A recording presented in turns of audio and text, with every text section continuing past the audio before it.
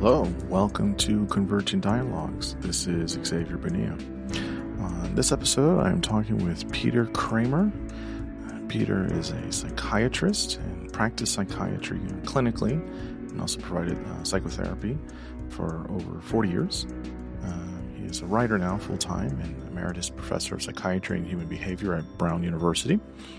He is the author of 8 books, which include Ordinarily Well, Against Depression, Listening to Prozac, and his latest, Death of the Great Man, which is a novel, which is what we discuss. We talk about the inspiration for his new book, major themes. We talk about the Goldwater Rule and diagnosis. We talk about the importance of truth in both clinically and non-clinically. We talk about whether therapy is always valued for everyone. We talk a little bit about depression, since he's done a lot of past research and writing on that. We talk about some of the past and current state of depression research. We also talk about antidepressants and their efficacy, and many other topics. This was a fun conversation to have, mostly because he's a clinician like myself, but his new book was a novel. So really kind of, using a novel to talk about some clinical issues is super, super special, super cool. And I really enjoyed that. And of course, I really enjoyed it for talking about some of the other aspects on depression and antidepressants, which he's written a lot about. That's obviously always relevant for many, many people that are on antidepressants, and some of the noise about their efficacy just pops up every now and then. Peter is wonderful. He has so much wisdom, and it really was a delight talking to him. As always, you can find this conversation, all the conversations, at convergingdialogues.substack.com, also on YouTube. So subscribe, follow, share widely. And now I bring you Peter Kramer. I am here with Peter Kramer. Peter, thanks so much for coming on the podcast. I'm looking forward to talking with you. Great. Okay, so you have a new book out, which is a novel. It's a very interesting novel. It's a fun novel, and then obviously you have some previous work as well. So before we get into the new stuff, why don't you just tell folks, listeners who don't know who you are, kind of your elevator pitch, who you are, what your background is, what you do, and what you're currently up to. So I trained as a psychiatrist and saw patients clinically for 40 years, initially hospital-based, but outpatient most of the time. And I started writing about the same time. So I've published 8 books and hundreds of essays, reviews, and so on. Best known for Listening to Prozac, which has to do with the effect of medication on personality, and will appear in a 30th anniversary edition this fall. Wow. It's my second book. My first unpublished book was a novel, and there are 2 other novels published, one in 2001 and the current one, Death of the Great Man, which plays off Donald Trump's personality and political career in some ways. And in between, a lot of the focus is on depression and antidepressants, but about half the books are from the point of view of psychotherapy. About half have probably more emphasis on medication. Yeah, that's nice way. I can't believe it's 30 years since the second book or whatever. That's wild to me. Yeah, that's great. So we'll get into, I guess, some of those themes. I definitely want to talk to you about some of that. But the book at hand, Death of the Great Man, which you mentioned, is your most recent. It's a novel. It's really good. I really enjoyed it. It's very readable. It's very, very nice. It's easy to follow. I liked it. Thank you. I guess the first question here was, why did you want to write this novel? Why did you want to write it now? And I guess in the way in which you wrote it. Why all of the parts, I guess? So when Donald Trump was elected in 2016, but before he had taken office, I was in New York. I was about to meet with my editor, and all of a sudden it struck me that this was going to be a period like the Vietnam War period, where there was going to be a flowering of creativity related to current events. And I thought I should be part of it, that I should do my little piece And all my books are really from the point of view of a clinician. And I thought I would do a book that related to a clinician coerced into working with a character, a narcissistic, buffoonish autocrat.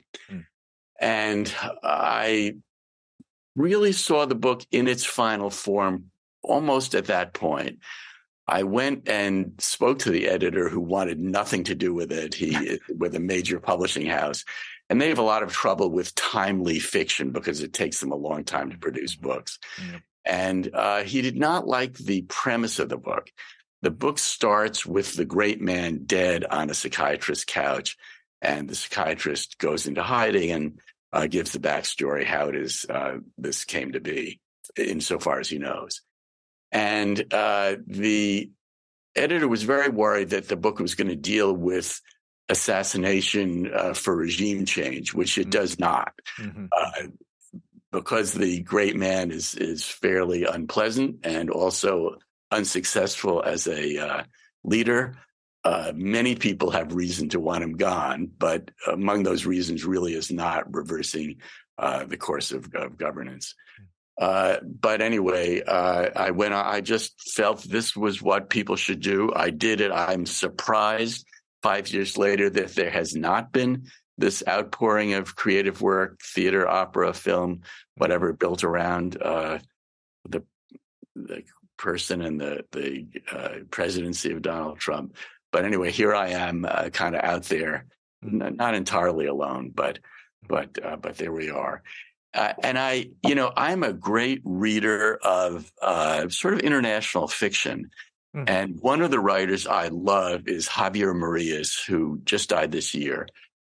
He was probably Spain's greatest writer during part of his career, Madrid-based. Antonio Munoz Molina is probably his closest rival.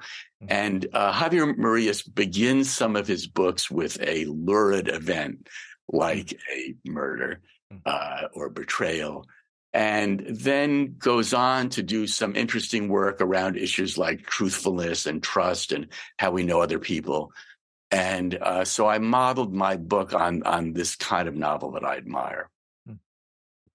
Yeah, it's interesting. It starts with a death, right? In a psychiatrist's couch, and it's there's a lot of, like, kind of, I guess you could say, dark humor or things like that within satirical in some ways, obviously, which is really cool. How much, I guess, with the story? I mean, I want people to read it, so I don't want to give it away too much. But how much did you want to kind of do this, almost this thought experiment or this exercise with? I mean, it becomes quite clear within the first, 25 pages that, you're thinking probably about, Donald Trump or someone like him. But how much did you want to kind of imagine what it would be like to interact with him? There's scenes in there where the main character interacts with him. And how much of it was really just fiction? And I guess behind all that, the fiction, nonfiction element is, what was it that you wanted to try and say through the aspect of, narrative and fiction? What was the kind of thing? Was it just pointing a spotlight onto something, or was there more, I guess, commentary that you wanted to say? So I think there are two elements. One is, as the Trump presidency progressed, I found it oppressive, even pre-COVID, and certainly during that COVID year. That was a very dark year, and COVID year, there are 3 COVID years, but the first one especially starting in March 2020. And I wanted to convey the sense of oppression. I purposely made my narrator, protagonist, Henry Farber, the psychiatrist, someone who doesn't follow the news too closely. I didn't want to have to mimic news stories or try to keep up with the news as it was changing over time. The other thing I wanted to do was play off this story of the Goldwater rule, the idea that psychiatrists are not allowed to diagnose people, and the same holds mostly true for psychologists, not supposed to diagnose people they haven't interviewed personally and gotten permission from. And I thought, I'm not someone as a doctor who's all that interested in diagnosis. Yes, if someone has sleep apnea, I want to know about it. There are certain things that require vigorous technical interventions. But, in terms of, is it sociopathy? Is it paranoia? Is it narcissism? Those kind of personality disorder distinctions don't matter to me too much. And I thought what I really love is doing what I do, which is existential psychotherapy.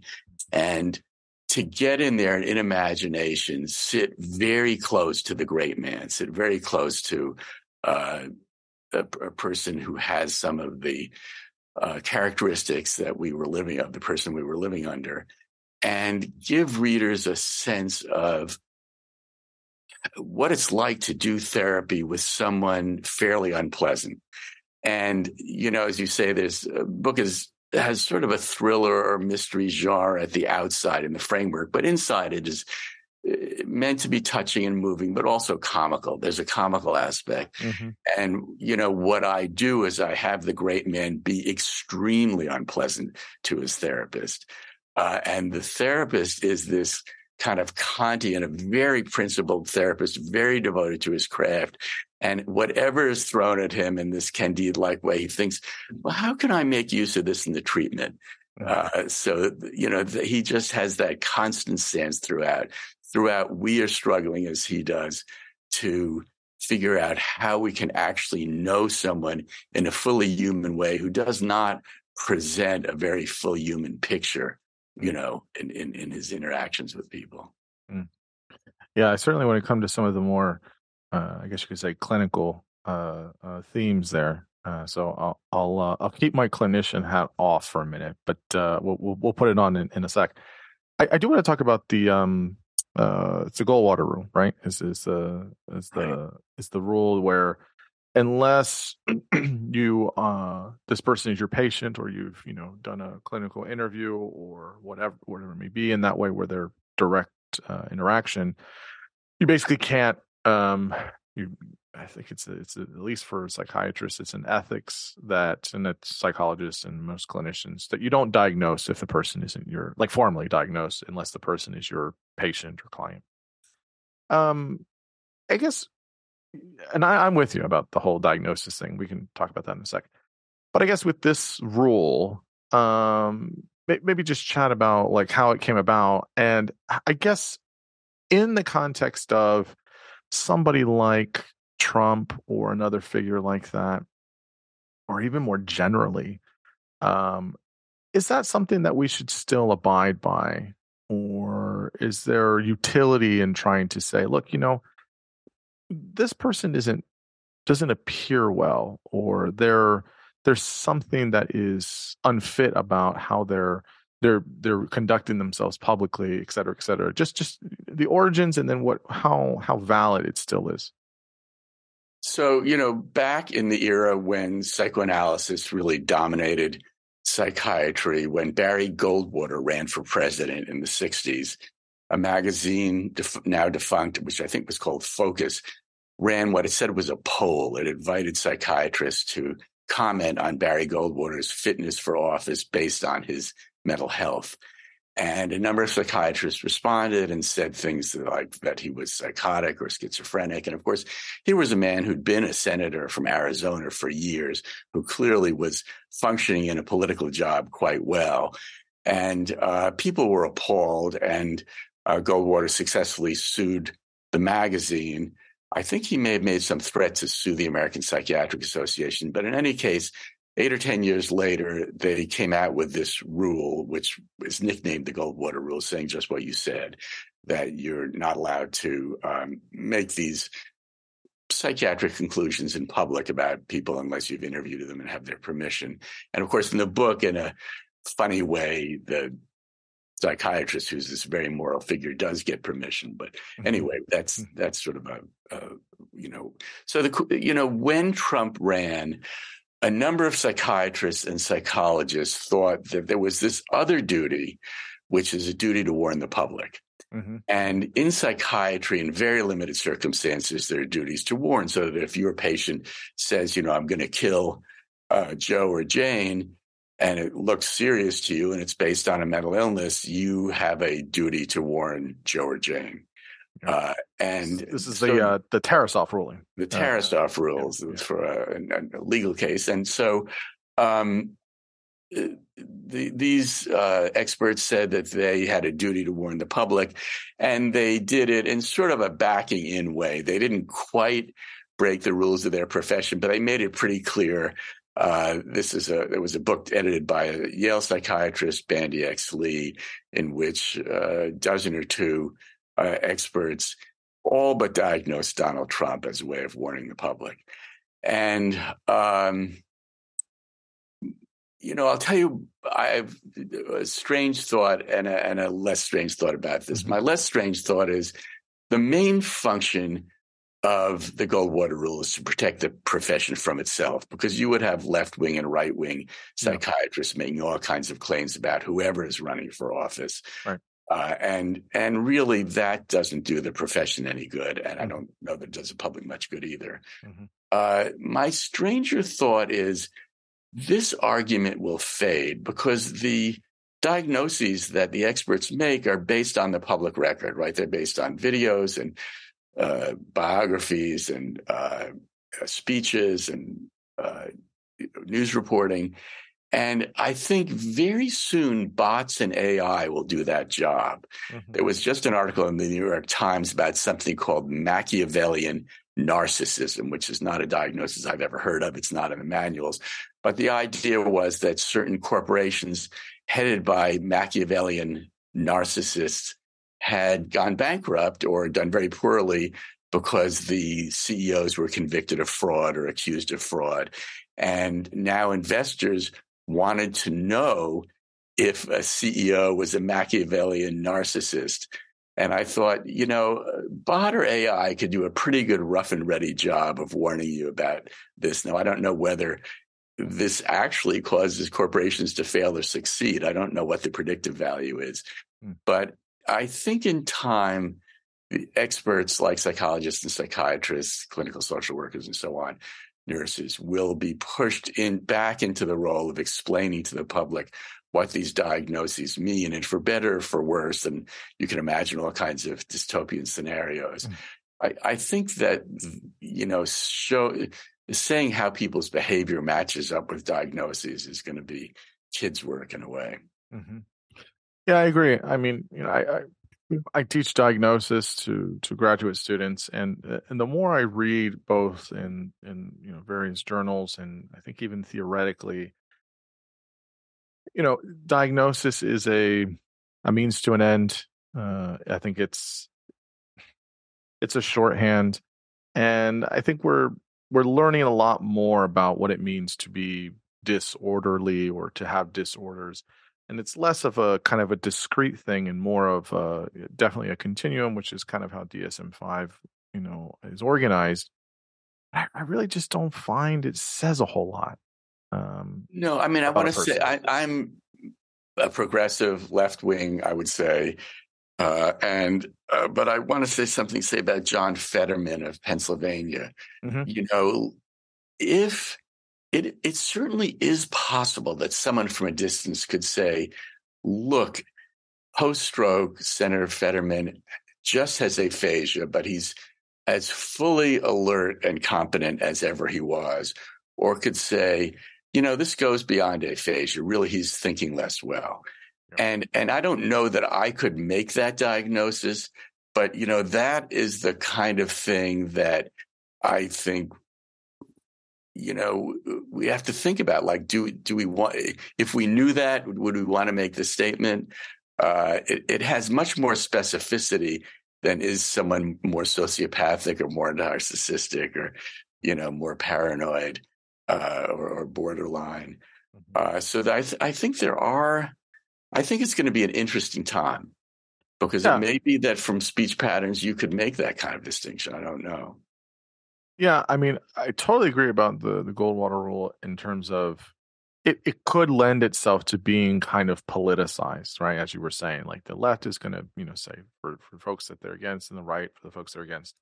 But also, I think that there's this problem with it of diagnosing folks that, aren't your patient or folks you don't know. It's because a lot of times there's a public persona. Like, knowing somebody from interviews and from speeches, I mean, people are demonstrably different when they're in private, behind closed doors, with their friends, with their family. Right. So that is sort of the perspective of the novel, right? That we all know what toxic populists are like in public. Right. But in private, do they also lie to their wife? Right. Do they only lie in public? Is it strategic? Is it habitual? Is it compulsive? So that is really what the book is, is focused on, is that distinction. But I think also following up what you say, in this third run for president, the current run that Trump is doing, it's very different than diagnosing him in 2016. Mm-hmm. Voters know who Trump is for practical purposes, right? They know whether they like his personality. They know whether they like his style of governance. Now, it could be, you could say, well, he's going to do worse this time. I noticed that he's, more demented than he used to be, or something like that. I can imagine comments that move the conversation a little bit. But on the whole, telling people that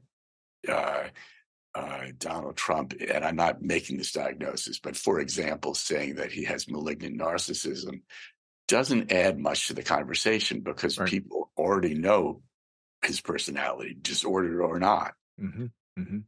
Yeah, and I think that element, I mean, it just opens a kind of, the Fetterman example is a good one. It just opens a box that I just don't think, I think there could be some utility to it, but I think it just opens this box that is hard to put back in. Are we going to give, cognitive assessments to people that want to run for office? Are we, people talk about Biden's age. They talk about Fetterman after his brain injury. This has always kind of been the case. I think of, Woodrow Wilson after, he had a pretty serious stroke. And really the question is, what's their capacity? I mean, obviously there's a type of ageism that I think that goes on with people that are in Supreme Court or for the Senate or for the House. And maybe some of that is fair to question, but I just think you're going to start having these types of arbitrary cutoffs of, well, not quite cutting it. So, you can't do this job anymore. And I just don't know where that goes or what that conversation is like. I mean, they're constant examples. So Ronald Reagan almost certainly had Alzheimer's during his second term. And either you liked that term or you didn't. I mean, Republicans seem to think that Reagan did very well. With George Bush, there was a question whether he just had difficulty putting a sentence together or whether he wasn't that smart. Yeah. And you could make the argument that he should have been more nimble or should have been more resistant to people like Cheney. During his first term. But yes, I think in a way, politics separates itself from diagnosis pretty readily. And people who we have lots of questions about have certainly governed in a way that about half the country likes pretty consistently. Mm-hmm. Yeah, and kind of what I'm mentioning and what you're mentioning, those examples, is some element of cognitive abilities. But I think the case with Trump and and the character in your book is this element of personality of sorts. And there's much debate about personality disorders still. But I think the problem becomes is, well, there's some research behind this that shows that elements of the dark triad of narcissism, if you will, is sort of adaptive in many of these places. Right. People that are running big organizations, need an element of Machiavellianism or an element of a subclinical psychopathy, which, that's more of an anthropological question or a social psych question. But I guess it's one of those things where it's like... I found it in psychiatry. I mean, I had many teachers and mentors I loved who were fantastic psychotherapists, and the person heading the department tended not to be one of those. right. And maybe, was better at fundraising and putting out fires and so on. With Trump, there's a different problem, I think, which is that he lies all the time. And I think because of the bully pulpit, because the president sets an example for the nation in certain ways, I do worry that lying has become much more permissible, certainly in politics.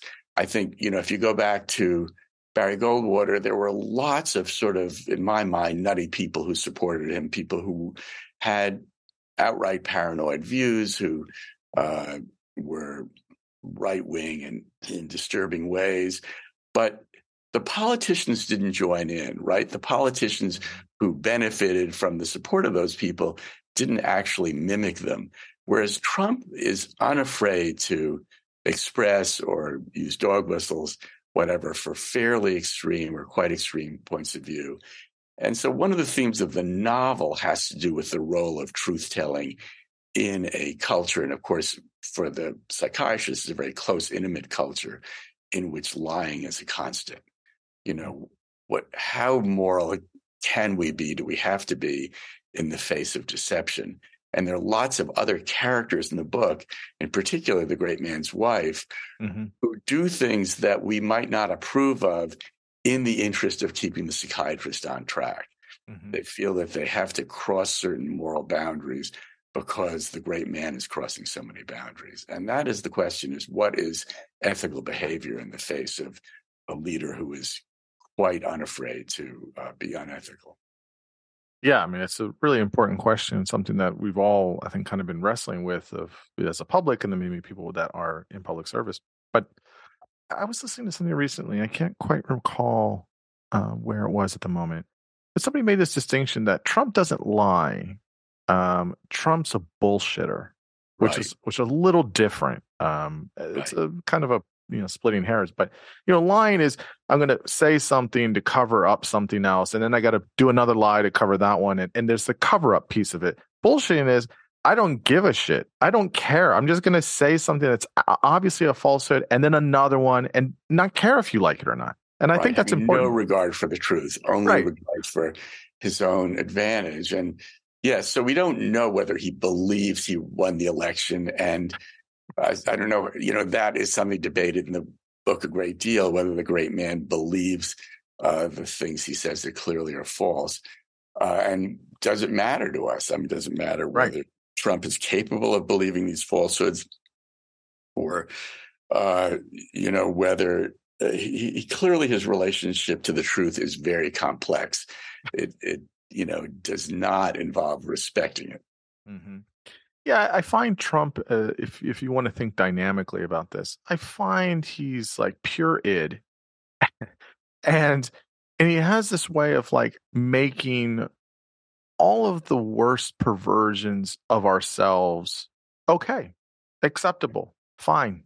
That's a problem. That is what readers have said about this novel, that the great man is pure id and is humorous, I hope, in that way. And Henry Farber, the psychiatrist, is, so much ego, that is ego in the sense of rational, cautious, caring, that he's humorous in that way. He's sort of overboard. And, to remain that way in the face of this pure id is really what some of the humor in the book is about. Yeah. You mentioned it kind of in the beginning, and so I'm just kind of curious, I guess on a few points here, but that you were kind of comparing, the period of 2016 to kind of like another, watershed moment of sorts, sort of similar to kind of Vietnam. There's going to be all this stuff produced, and some maybe less so in some ways. I guess for you, your perspective on things, how do you feel, I guess, generally as a society, if you think to, I'll say 2015 to currently 2023, so 8 years of, we had a crazy 2016 election, a lot of rules just thrown out the window. Trump gets elected, it's a wild 4 years, so many things. He's impeached twice, January 6th. We get the election of 2020 and all of the things around that. And and then right in the middle of that, you have, or right towards the tail end of that, you have this global pandemic, and a lot of the kind of, I guess, the way as a society we got used to just like, well, nothing's really true. We just uploaded that to, the COVID-19 and the virus and where does it come from and do vaccines work and all of these other things that just kind of carried on to that as a society. Right. In those 8 years, I mean, or in these past 8 years, how do you think, what's the psychological impact of all of these things to us as a society? I mean, I think that is the danger of validating, sort of normalizing untruth, is that it goes from politics to science and health. And all of a sudden, the culture can't deal with the challenges it faces, right? I mean, I forget how much more COVID we had than Canada, but I mean, it was many times more deaths.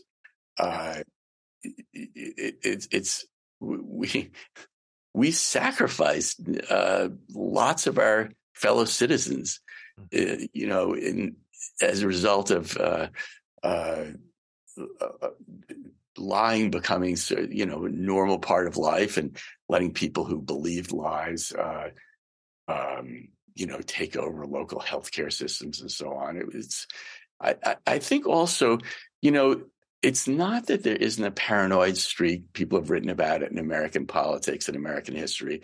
It's not that around Andrew Jackson and Andrew Johnson, there wasn't lots of agitation and violence and legitimation of violence.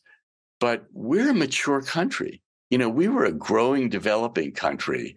But long post the Civil War, when we are the leading economy in the world, to be governed by irrationality is really scary. Yeah, and I mean, again, I obviously do not like Trump by any means, but I don't want to give him almost too much credit indirectly, but I can't help but see the role that his mainstreaming of doubting truth has really impacted a lot of our other institutions, media, journalism, science, health, etc., on and on. I mean, is it too much to say he was an instrumental, central figure in that, or was that going to happen anyways because of social media? Well, it's an interesting thought experiment or subject for a counterfactual novel. What would have happened if Hillary Clinton had been elected president, which certainly was, pretty close to happening, give or take an FBI revelation, right. And give or take the New York Times front page of your emails. Right. She might have been elected. It wasn't, that it was impossible. In fact, it was entirely plausible. People thought it was going to happen, which was why Comey felt free to do what he did, why Obama held back for a while. Anyway, so, what would have happened then? And it's certainly, given how angry the Republican Party was and how much people hated her, it was bound to be a tumultuous time. But at least there would have been someone who could be on television at any point, who could speak calmly to the nation, who could bring science to things like COVID. I think it would have been different. I think it would have been, and I have misspoken about this in the past. I think it would have been very hard. I love Hillary Clinton. In fact, I was in one of these rope lines and I gave her my prior book, Ordinarily Well. And, she said, "Oh, I read about this in the New York Times Book Review." I mean, this was somebody who, was clearly more qualified to govern, and also who had some intellectual curiosity, and also, of course, authors just like that. But yes, I think, however much it would have baited Republicans to have her in office, we would have had less of this mainstreaming of irrationality than we have now. That's my, but I'm not the authority on this. And in fact, I think one reason I wrote fiction, I think most of the writing about Donald Trump has been nonfiction, because there's plenty to research, there's plenty to reveal. And I think fiction, there was a book by Dave Eggers that was a Trump pastiche, but fiction has sort of gotten short shrift. But I was in fiction because, I'm not qualified to do the rest. Right. But having given all those caveats, I don't think this was inevitable. Everything seems inevitable when it's happened. I do think the country had some reckoning about deaths of despair, Yeah. the opioid crisis, unemployment in the same areas where there was an opioid crisis, what is going on in Appalachia. And, of course, the election to some extent turned on Hillary Clinton's mistakes in speaking in Appalachia. Mm-hmm. But, those are the concrete economic, sociopolitical problems. The problem of making outrageousness a foremost political style, I think that's on Trump. Yeah, I would agree. I think it's probably mixed, but it is an interesting thing. And I know some people have said like, well, uh, rather get all that stuff out of the kind of behind the curtain, all the implicit stuff that Yeah. the party had, and let's just get it all out there. I don't know. I'm I really think there's really a lot of value in that curtain. yes, I agree. And I don't. My biggest my biggest and central disheartened kind of thing about it is this really poor trust in institutions. I think, of course, institutions always need to be worked on and need to be reformed, but it's really harming us that we literally cannot have any institution we trust. You just can't run a country with 330 million people that's very big globally in terms of foreign affairs and economics with no institutions that nobody trusts. It's just terribly dangerous. It's just terribly dangerous. And that's to me his biggest fault. If I have to pick one, I think it's the biggest one. So let me ask about some of the clinical stuff that you deal with in the book. Is one question is I think you pose it in the book somewhere of, should we rescue a man whose continued existence endangers us all? It's kind of like that thought experiment. It's like, you can go back in time and, you kill off baby Hitler, would you do that instead of, I guess the bigger question here is,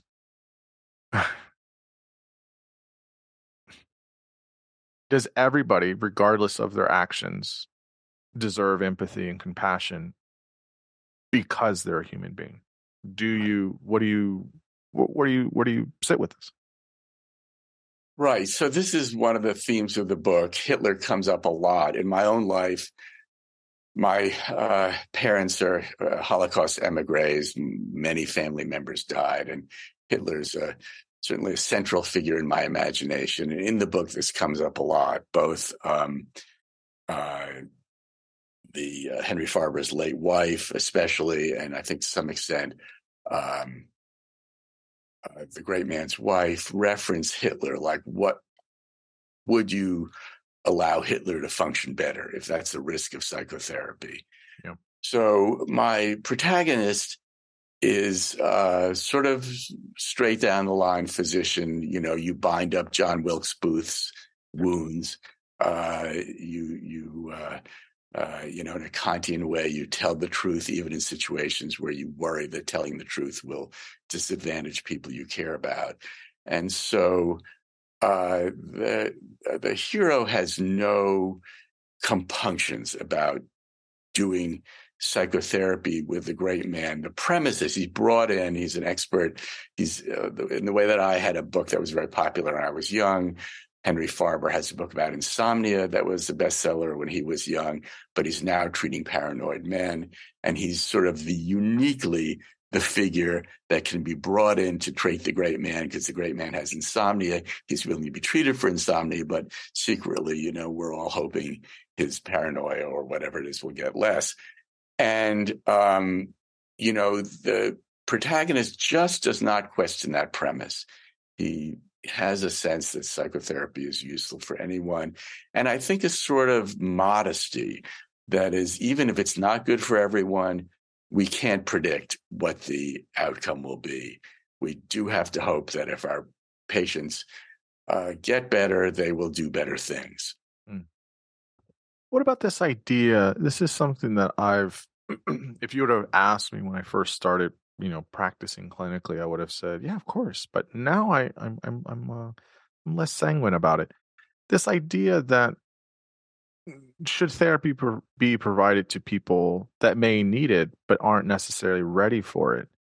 And I don't think there's some magic moment where you're ready for therapy, but I definitely think people, again, if you want to take the kind of analytic tradition, there's a lot of resistance maybe, and if they can't lower their defenses and push past it, they just might not be at that place to do the work. What do you think about this? Yeah. Well, I also have done some training of residents and medical students and so on. And I was trained in the era of, there are no bad patients, only unskilled doctors. And, that if you can't do in those days, sort of down the line, Freudian psychoanalysis, then there's supportive psychotherapy, and that there's an art. And I hated losing patients. Honestly, Oh, yeah. Anybody who came to my office, my goal was to engage them. My first book is called Moments of Engagement, and it's really about hand tailoring therapy to patients and not working from manuals, but really having an interest in a variety of psychotherapies. When I trained, was also sort of the flowering of these many psychotherapies built around ideas of justice, ideas of family life, and couples concepts. So, that's sort of my private view of this. And if nothing else, to give the patient some sample of what this attentiveness feels like, even if the patient goes away and comes back years later. And, another one of these themes of the book is that at certain point, without giving too much away, at certain points, the great man dismisses Henry Farber. And Henry Farber has just had this experience a lot. He deals with paranoid men. They fire you all the time. And Farber is just convinced that the therapy will resume, and that he, in the interim, while he's not doing the therapy, should be sort of reviewing the case, daydreaming, thinking about ways things could have gone different, preparing himself for the moment when the therapy resumes. I guess that kind of sort of following up around that kind of thematically is, do you think we should treat all clients or patients the same? How much is it individualized, but how much is it that we're not showing favoritism or things like that from a clinician standpoint? Right. How do you feel about this? Yes, part of the humor in the book has to do with this question of the VIP patient. And obviously, having been dragooned into the treatment, poor Henry Farber has now only one patient, and the patient is the most powerful person in the world.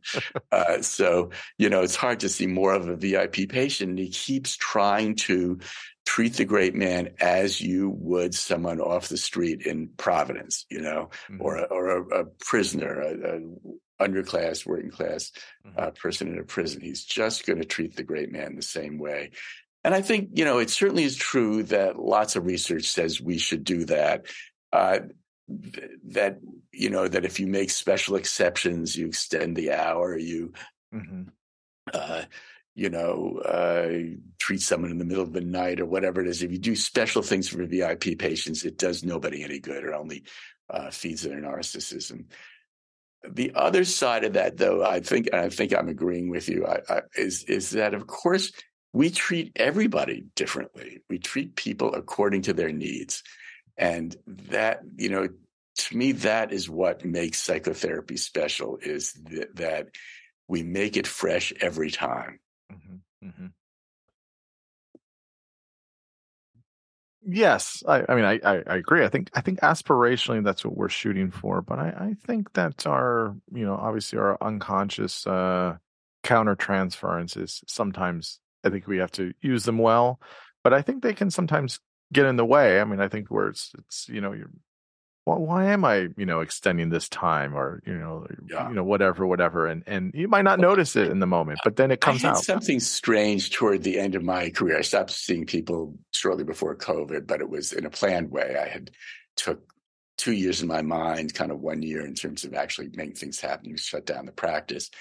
And maybe this is part of the reason, I don't know. Toward the end, I never had any openings because I'm an author and people know me. But the dean of the college or the president of the head of the board at Brown or head of my department would say, look, there's a special patient. Can you make room for this person? We really would value it. They really want to see you. And the result was our practice was enriched for very wealthy young people. And I thought, is it really true that if they don't overcome their narcissism, they will pay a price? What is the price? A lot of the things that these kids did that, maybe would worry you, they were going to get away with. Mm-hmm. And maybe we're going to get it. We now have this wealth that is generational wealth where, that your kids and your grandkids are never going to have to think about money. It's in the billions, right? Mm-hmm. And it's true they will still pay a price if they're drinking and taking drugs and, humiliating their romantic partners. But it's also true that some of the things that really worry us as therapists, maybe, from a sociological point of view, we shouldn't be worried about them, even though psychologically they set off an alarm for us. Yeah, I mean, it is. It's a balancing act, right? I mean, it certainly is, especially when you have different types of folks that have different access to certain means, and it's interesting. But I think you probably agree that underlying all of it is the human condition, and we are all human. Some have different, so quote unquote advantages, but it's the human nonetheless. Okay, so let's talk a little bit about depression. I wanted to ask you a little bit about this. I know you've done some work and obviously written about it, especially antidepressants. I haven't talked about that much on the podcast, so it'd be nice to get your thoughts here. Okay, at the time, so you mentioned your earlier book, 30th anniversary, all that. Early 90s. We'll come to SSRIs and Prozac in particular in a minute. At the time when you wrote this, what was the working knowledge, I guess, about the medical and evolutionary theories surrounding depression? And if we fast forward all the way till now, I know you said that you're, less, in the clinical space now, but what do we know now about depression over the past 30, 40 years? So what's your thoughts? Yeah, so I don't know that our global sense of what depression is as an entity has changed so much over the course of my career. I think people are much more interested in evolutionary psychology and psychiatry now than they were then. But the people writing in that field, said fairly similar things to what's being said now. And the idea was that, maybe in times of scarcity, it makes sense for some mammals to withdraw and not spend as much energy seeking food because there's not as much food to be found. And so that depression is sort of a signal to the animal to conserve its energy. There were, other theories about hierarchy dominance. And if you're not the dominant animal in the pack or troop, perhaps you shouldn't challenge the leader without a lot of support. Or unless the leader is weakened, so that depression was sort of a signal to, accept lower status. I don't, there's another way to look at depression, and this is a big theme of my book Against Depression, which is maybe it's just an illness, right? Even though it's very common, there's a metaphor called the spandrel, so that when you build a cathedral, and it has certain curved shapes for the arches, you're going to get these little quasi-triangular spaces between the arches. And yes, if there are 12 of them, they're going to have the 12 apostles in them. But the church wasn't designed to create those. Those are kind of stuck in after the fact. And maybe if you design a species for attachment and you're going to end up with this kind of negative affect in the face of loss, and that if they're designed, or some people are going to get stuck in that position, right? They won't just be grieving. They'll have pathological grief. They'll have it in response to smaller stimuli. It will last too long and it won't be adaptive. And I think depression in the main is maladaptive. Anyway, I don't think that all has changed that much. The medications also, medications uh, were developed sort of serendipitously in the 1950s and into the 60s. The MAOIs was one kind of antidepressant which were developed from anti-tubercular drugs. It was noticed that some of these patients in the sanatoria were more upbeat, and it was wondered whether these anti-tubercular drugs were or could be developed into antidepressants. And similarly, for some of the antihistaminic drugs, they were developed to be antipsychotic. And some of the drugs that were meant to treat schizophrenia ended up being observed that they really treated depression. So that's how they came to be. That gave rise to the theory that what those drugs did might be at the base of these disorders, so that things like serotonin and dopamine and norepinephrine, we wondered whether they were at the base of depression. These theories were never very tightly held. There's lots of debunking of these amine theories of depression by people who don't appreciate that the field itself always had some evidence that they had to be flawed. It couldn't be fully true. But anyway, that's sort of I'll stop talking there and see what the next, next direction is. But it was sort of on that reference about serotonin hypothesis and antidepressants. But before I come to that, just one last thing is conceptually about depression. So yeah, I mean, yes, it's an illness. I think people are going to continue to fight about it, but it's so common. It's a very common thing. Again, in the world of disorders, if you will. When I see people clinically, I think most clinicians, depression, anxiety is going to be the most common thing, at least here in the West. And I guess the question for that is it kind of like how we say for a lot of things?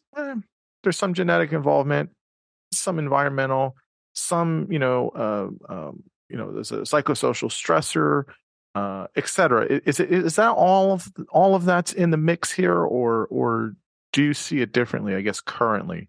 About where we understand depression. I think that's how the field has always seen depression, that it's a mix of early adversity, current adversity, genetics, and the same probably is true of diabetes and tuberculosis, that, although we think of them as largely bodily, they're behavioral components, they're psychological components. Yes. That said, major depression, serious depression is very harmful. And against depression, I say that there are such marked effects on the way the heart functions, the blood elements, the bone, the brain, the hormonal system, that a culture that had no concept of mental illness would still have reason to call depression a disease. I mean, it really is a multi-system disease, a lot like some of the other diseases we've mentioned. And the other thing I want to stress, if we have an audience here, is that antidepressants work. Psychiatry is unfortunate in that there's a large anti-psychiatry movement made up of disgruntled patients, competitive colleagues, people with different philosophical views about the matters I've just discussed. And there's no anti-nephrology, there's no anti-dermatology. It's only among the medical specialties psychiatry that faces this. And the result, a lot of nonsense gets promulgated. And my latest nonfiction book, Ordinarily Well, is about the evidence that antidepressants work and about the ways it's been distorted. I think it's very convincing. I think people who read Ordinarily Well do come away thinking, yes, our doubts really have been fomented by some arguments in bad faith. Yeah. I definitely want to ask you about that. I'll just say one thing about depression generally, clinical depression. I think there's a whole other space about non-clinical versus clinical depression, and there's a lot to be said about that. So, but not here, I guess, for the moment. But in terms of clinical depression, especially when you're looking at moderate to severe depression, what most people don't know is that severe depression can have psychotic features. It can have catatonia. I mean, it can be really, really, really destructive. Me personally, I mean, in my day job, I've worked with a lot of clinical patients. I worked in inpatient hospitals, psychosis, schizophrenia disorders were kind of my thing. And I really enjoy that work in that population. And I've worked with pretty much most of the disorders in the DSM at this point, all age groups. And sometimes people ask me, they'll say, what's the toughest population for you? Is it the schizophrenia, schizoaffective, personality disorders, DID? People always want to know these kind of interesting things. And I say, nope, it's depression. It's always the hardest. It is so Why difficult. is that? I think clinically, it is so hard. The amount of anhedonia that people have, the amount of just the lack of motivation. I think when they're really in a depressive episode, and it's mild depression is it's workable, but when it's moderate to severe, that sense of powerlessness and hopelessness, and sitting with it with somebody, knowing there's no magic wand you can just move about to just make them feel better. And even if they're compliant with their medication, and even if they've been doing that for a while, and you have all the coping skills and you have all the interventions, there's many times in a depressive episode, you sit with that client and feel what it's like to feel powerless. It's hard. It is the hardest thing. Again, that's not every week. That's not every client. No, But my mentor, many Lester times. Havens, used to talk about the imprint of depression. He said you could come into a room, in the days when people were, say, interviewed in front of one-way mirrors and a group would watch the interview. Right. But he would come into that room behind the one-way mirror and he could diagnose the patient based on the look on the faces of the observers. Yeah. I think differently about this. I think I must have had a special sympathy with depression. I did, I think, pretty well with it. And it's funny in a way that I became known for listening to Prozac, which, is not really a book about depression, but it sort of made me a specialist in depression, that people wanted to come and see me. To me, the toughest condition is paranoia, because I think there's so little to do to treat it, and it tends to be progressive. And contrary to the popular view of it, paranoid people can be very sweet. They can be very lovely. And you just feel terrible for them. Oh, yeah. And I think, part of the reason I built the novel around paranoia, beyond it being sort of an amusing view of the great man, is that, I think in reality, I had so little purchase on it. And Henry Farber is one of these geniuses with depression. He, my fictional psychiatrist, does pretty well with it, and his patients do pretty well with each other. I tried to give a very sympathetic view of depression with fairly ill patients, in the book. But for me, the hardest was paranoia. And by the way, I was in my training, I was picked out as being good with paranoia. I was assigned a number of paranoid patients because in front of the one-way mirror on the other side, I was observed to have a fair tolerance for it, which probably is true, but it made it all the more heartbreaking if you couldn't make good progress. I mean, so, we could switch roles, I guess, at some point. I mean, paranoia is always, for me, just, I'm comfortable with it clinically and working with patients who have that. And I really enjoy it. I mean, I don't know. I really enjoy it. And I know that's not for everybody. But I don't know. I find it sort of straightforward. It's there's a lot of supportive stuff, but then there's a lot of the behaviorism stuff. And then there's a lot of the cognitive stuff. And then, but even before all of that, I think that their humanity shines through pretty easily for me. And I see it and I grab onto it and then I stay with it. And then it just carries you. So well, that's good. But I mean, as long as you are someone who thinks, well, the patient has this and I'm not going to reverse it. And I do think being kindly with paranoid patients is very effective, because often the world is not. Yeah. But I don't mean that we're doing nothing, but I did find it heartbreaking if people slip more and more into delusion. Oh yeah, I mean it can be challenging, no, without a doubt. But I mean, I think it's interesting how it rests for some people, and working with them. Okay, so antidepressants. I want to ask you about this. So Um, there are at least 5 major categories of antidepressants, right? SSRIs, SNRIs, TCAs, MAOIs, atypicals. Is this right? At least 5 major? Yeah, and then as you know, there are the newer things like ketamine and the The psychedelics. psychedelics, Yeah. and there are going to be many more. There's some being developed that work on the opioid system. There's some that relate to hormones that change during pregnancy, and so we're going to have quite a collection, of biological systems involved Yeah. that antidepressants work on. So I guess let's do SSRIs because those are still, I think, some of the most common. Most people, if you're first diagnosed, let's say you're in your mid to late 20s, you have a depressive episode, a psychiatrist is going to give you a meet and greet dose of fluoxetine, Prozac, et cetera. I mean, there might be other things too, but this is kind of a standard kind of story here. I haven't read Ordinary well, so. Does it really work? Is it just placebo? I mean, is there, you're taking 10 milligrams of fluoxetine or 20 milligrams, and I feel better, and I feel the fog is lifted, and I can be more functional. I mean, is that what's really going on there? What's really happening? How do we feel confident that it is working?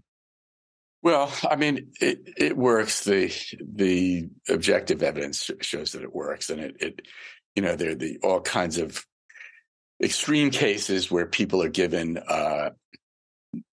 cancer treatments that cause depression, and that if you pre-treat them with SSRIs, they don't get the depression. It's not a great mystery, and it's not by a small amount. Antidepressants work quite well. The current theory of antidepressant action has to do with neuroresilience. It has to do with the brain being able to reshape itself. So that depression is sort of a stuck switch problem. You're in this position where you have trouble taking in new information. You repeat yourself. You're feeling these terrible feelings. And that whether it's psychotherapy or ECT or antidepressants, that if you don't induce neuroresilience, you're not going to get change. And there's some interesting models of neuroresilience. One of them is amblyopia, so that if you're young and your eye has to be patched for reasons related to eye function, you're not going to have binocular vision in the same way that children growing up do who get the use of both their eyes. And the reason is there's a critical period for developing the coordination of the eyes in childhood. And in mice, if you create amblyopic mice in adulthood, if you patch the working eye and give them a medicine like Prozac, they will get back their ability to coordinate the use of the two eyes. The weak eye will join in and get stronger. So that's what the model of neuroresilience is. And it's thought that there's something similar to that going on in depression. Now, the whole model of what leads to neuroresilience is changing at the moment. So in this new edition of Listening to Prozac that's coming out in September, I have an introduction about sort of the cultural setting and what's changed since 1993. And the afterword is about how the science has changed. And one way that the science has changed is this very strange thing, which is there's a kind of receptor in the brain called TrkB, never mind what it is. But it turns out that serotonin and even more the psychedelics attach to TrkB, and that seems to be the biological move that creates the resilience, the ability to make new cells in the brain, form new connections between cells. And it's really thrown into question what the role of serotonin is. At the same time, there are other lines of research, that scientists are getting better at looking right in the brain of living people. And one of the preliminary experiments looking in the brain of depressed and not depressed people and giving them a challenge that should make them release serotonin, finds that depressed people release less serotonin in response to these challenges in the living brain. So the serotonin theory is not going away, but I think our understanding of where it's not in doubt that antidepressants cause the brain to be able to learn better and repair itself in certain ways. But, where serotonin fits in the link of events is very much up in the air at the moment. Yeah, I was going to ask about that. For many people, the serotonin hypothesis, they consider it dead. It's like, nope, we just that doesn't work anymore. Not at all dead. I understand this. Joanna Moncrief had this article. If it were dead, it wouldn't mean that antidepressants don't work. They work based on evidence that shows they work. And B, no, not dead. Yeah.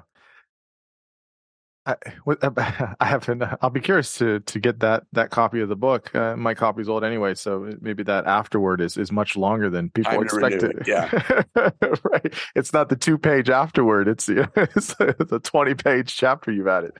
Yeah.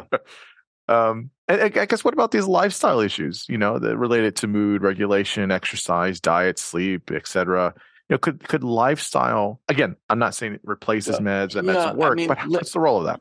Yes. So, look, no one's the worse for a good experience. And clearly, people who are doing badly, have lost their jobs, who have married poorly and so on, if all of a sudden they manage to get themselves into a terrific supportive setting, are going to do better in terms of the recurrence of their depression, if they have sort of a career of depression.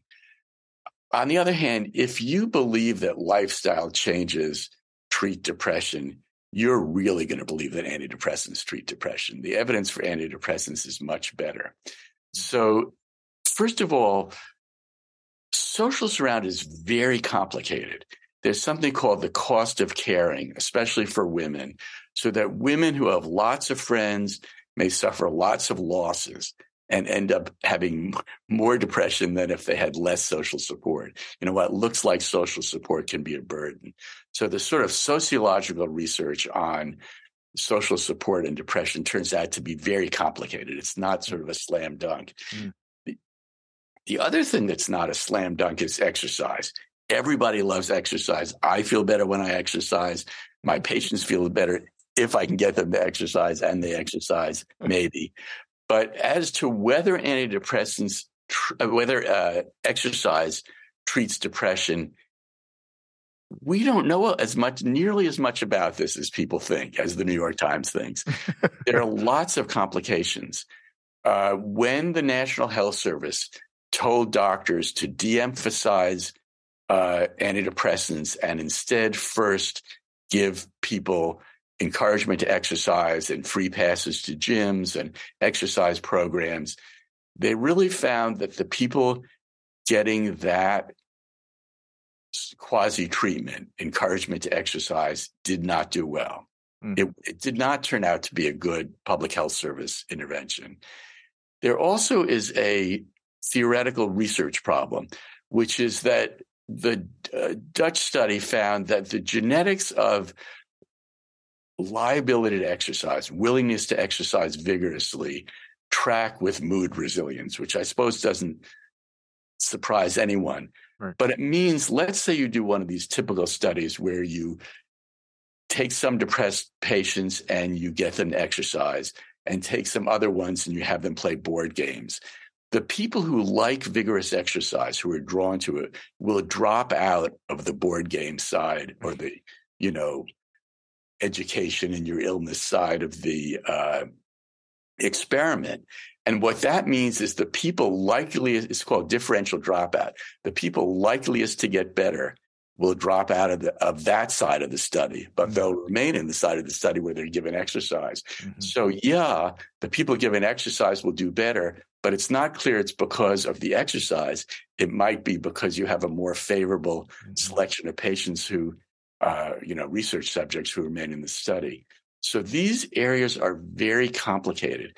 In some ways, studying antidepressant pills, is sort of the easiest model in this double-blind trial thing.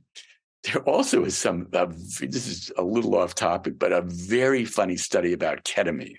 Mm-hmm. So everybody thinks ketamine works for depression. Even I think ketamine works sometimes for depression. But somebody did something very clever. Ketamine was introduced. This is, we know a drug that was an anesthetic, has some sort of abuse as a party drug.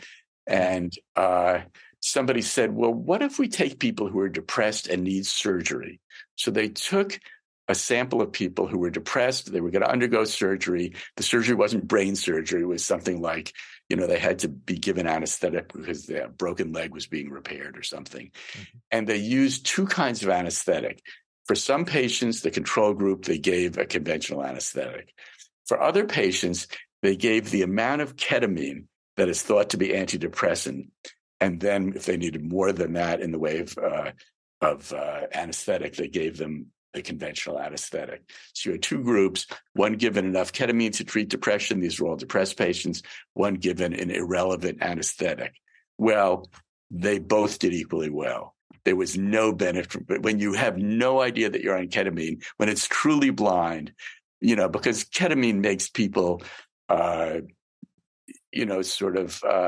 out-of-body experiences and so on. They know they're on ketamine. When you really don't know you're on ketamine, it had no effect on depression. So, again, it's not that I don't like exercise, that I don't like ketamine. These things probably work. But if you believe that those things work and you have a respect for science, you'll really believe that conventional antidepressants work. They're much better validated. I guess the last question I'll ask here is about that is, frustratingly, you kind of talked about some of these things, but frustratingly so, there's a lot of bullshit. There's a lot of woo-woo. There's a lot of new age kind of nonsense out there about depression and antidepressants. I guess just the final kind of word on this from you is what do you think is definitely effective, maybe sort of, and definitely not at all, I guess, when it comes to depression and antidepressants? I think all the antidepressants on the market are effective. I mean, I really do. And we're lucky to have this selection we do, because not everyone does well on the first one. Mm-hmm. Some people do well in combination. I mean, the other side of the story, and the other thing that bothered me as I was closing my practice, is I think there clearly is too much polypharmacy. So some people just don't do well on antidepressants.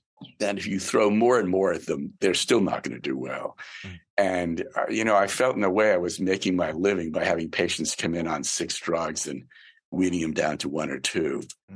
They would always do better. I mean, always, not always. There was, could be a patient or two who, where the other doctor who put them on the 6 medicines was right and I was wrong. But,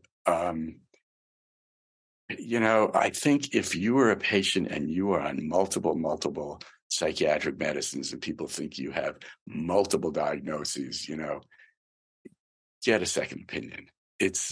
There is just too much polypharmacy out there. But do the medicines on the whole work much better than placebo? Yes, they do. If people want to see a quick essay about the over promotion of placebo, I have only one article that I've written for the Los Angeles Review of Books. Just look up the Los Angeles Review of Books and Peter Kramer. And I have an essay that kind of reviews the over promotion of placebo as a treatment. Nice. Very, very nice. Well, the book, the new one is Death of the Great Man. I believe it's out everywhere. And the 30th anniversary of Listening to Prozac is out in the fall, so everyone get that as well. Where's the best places to find you, or best places to get at you? I have a website, peterdkramer.com, and that has a way of contacting me, and also a quick overview of all the books. And this podcast will probably have a link on it. So fantastic. Well, no. I mean, listen. I mean, this has been a wonderful conversation. I greatly enjoyed it.